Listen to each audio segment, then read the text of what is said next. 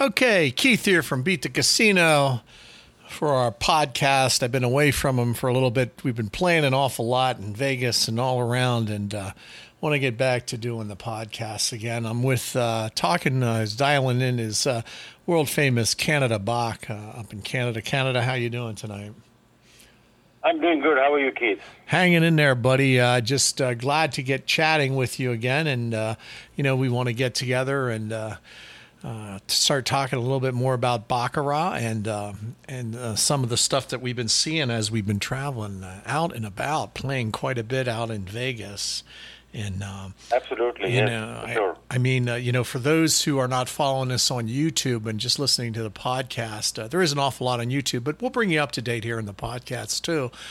We've been playing at Palace Station. We played at the Palazzo Venetian. I mean, I was there for just about 2.5 weeks. Doing an awful lot with stadium baccarat and exploiting that. So I think we had a really nice session last time, and just wanted to get together and chat a little bit about what we've been seeing and some of the things new at Beat the Casino. So just kind of general from your experience playing out in Vegas, and then we want to show the folks a shoe. And talk about our practice sessions. But of course, this past time, we've been doing our practice sessions in Las Vegas with real money and real cards at real casinos. So I know we helped a lot of people. We had a lot of members show up. What did you think about our sessions out there?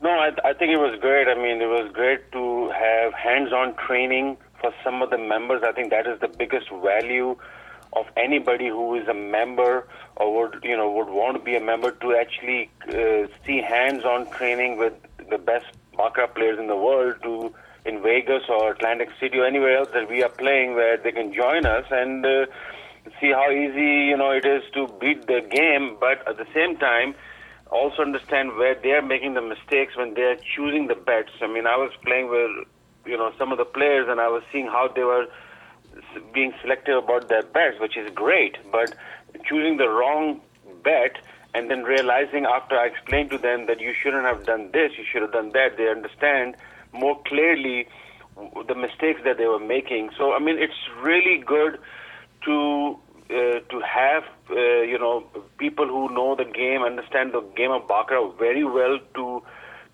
show you where the mistakes are being made and how you can correct them, and you can actually beat every shoe that you play, and choose your bets selection, choose your how much you're betting also plays a very important part, and all the other strategies that we actually bring into the play, from everything that everybody has learned from the SBI to all the the threads that are posted on the forum.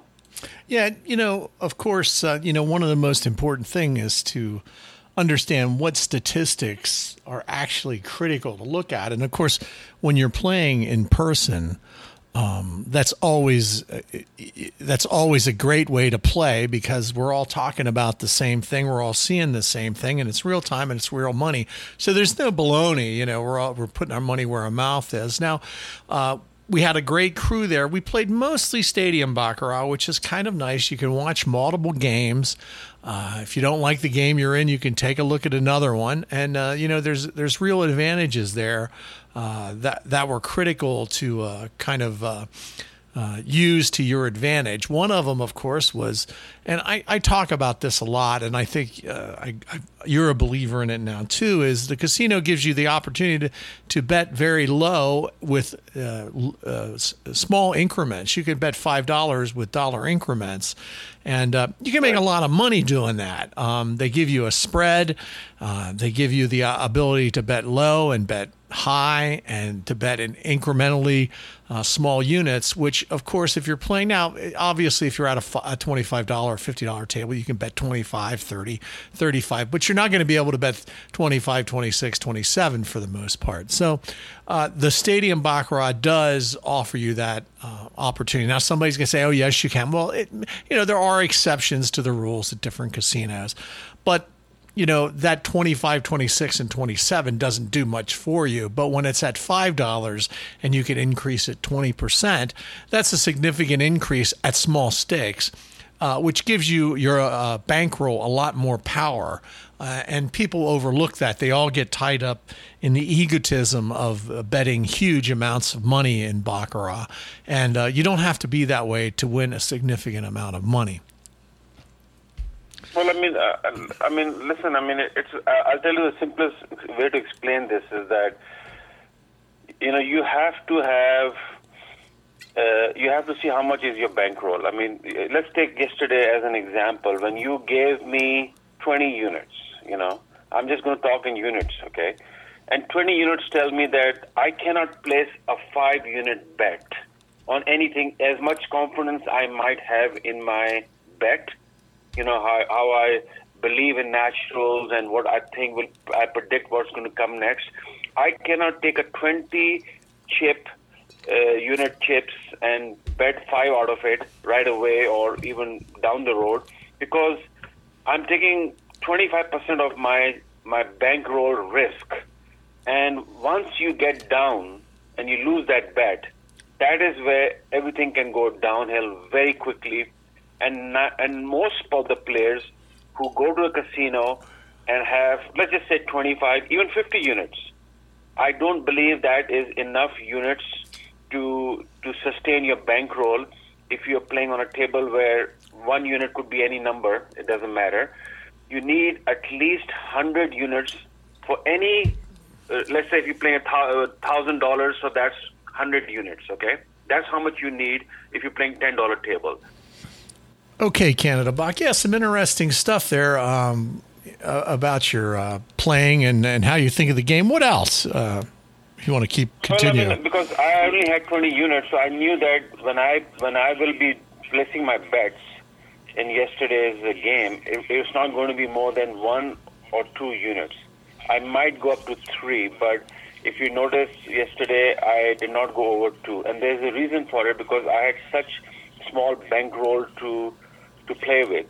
So, there were times where, I was driven to even put 5 units because I had enough confidence in my bets, and I actually won most of them, but I did not want to do that, because when you have a 20-unit bankroll or even 30 to 50-unit bankroll, you cannot put 5 units, 10-unit bets, because you just don't have enough units to protect you when you get into a jam. A loss. Yeah, a little bit of a jam. Yeah, absolutely. Yeah, exactly.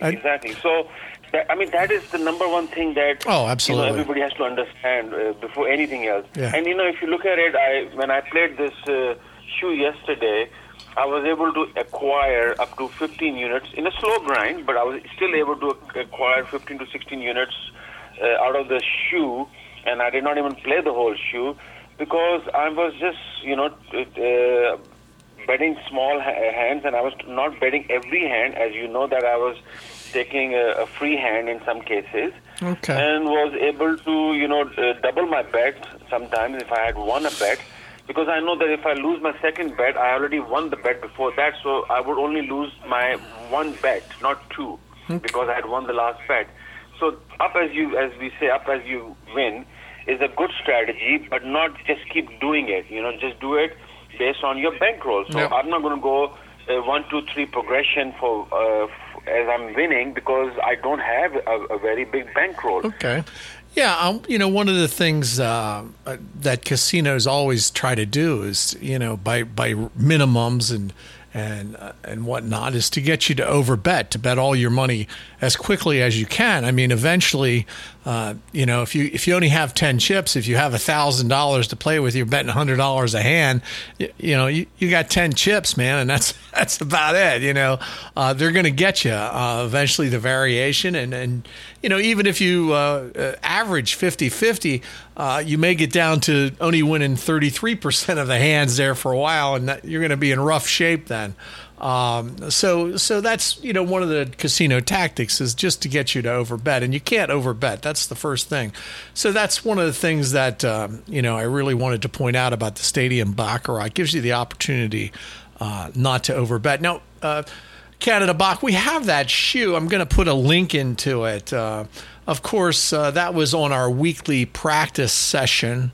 from Beat the Casino with our premium members, where we're all actually talking about the game and dealing real cards and discussing strategies as we go. And this is very important, I think. Don't you think so?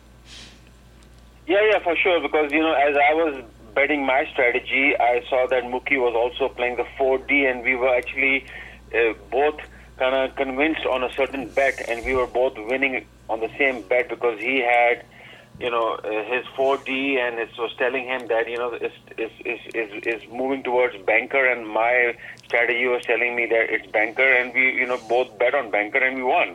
Yeah. So we did a few bets like that, and we were very successful in it. Yeah, absolutely. I know Mookie was playing the 4D, which was a flat betting strategy. You got a little bit of a spread. I think 2 was the most I saw you bet.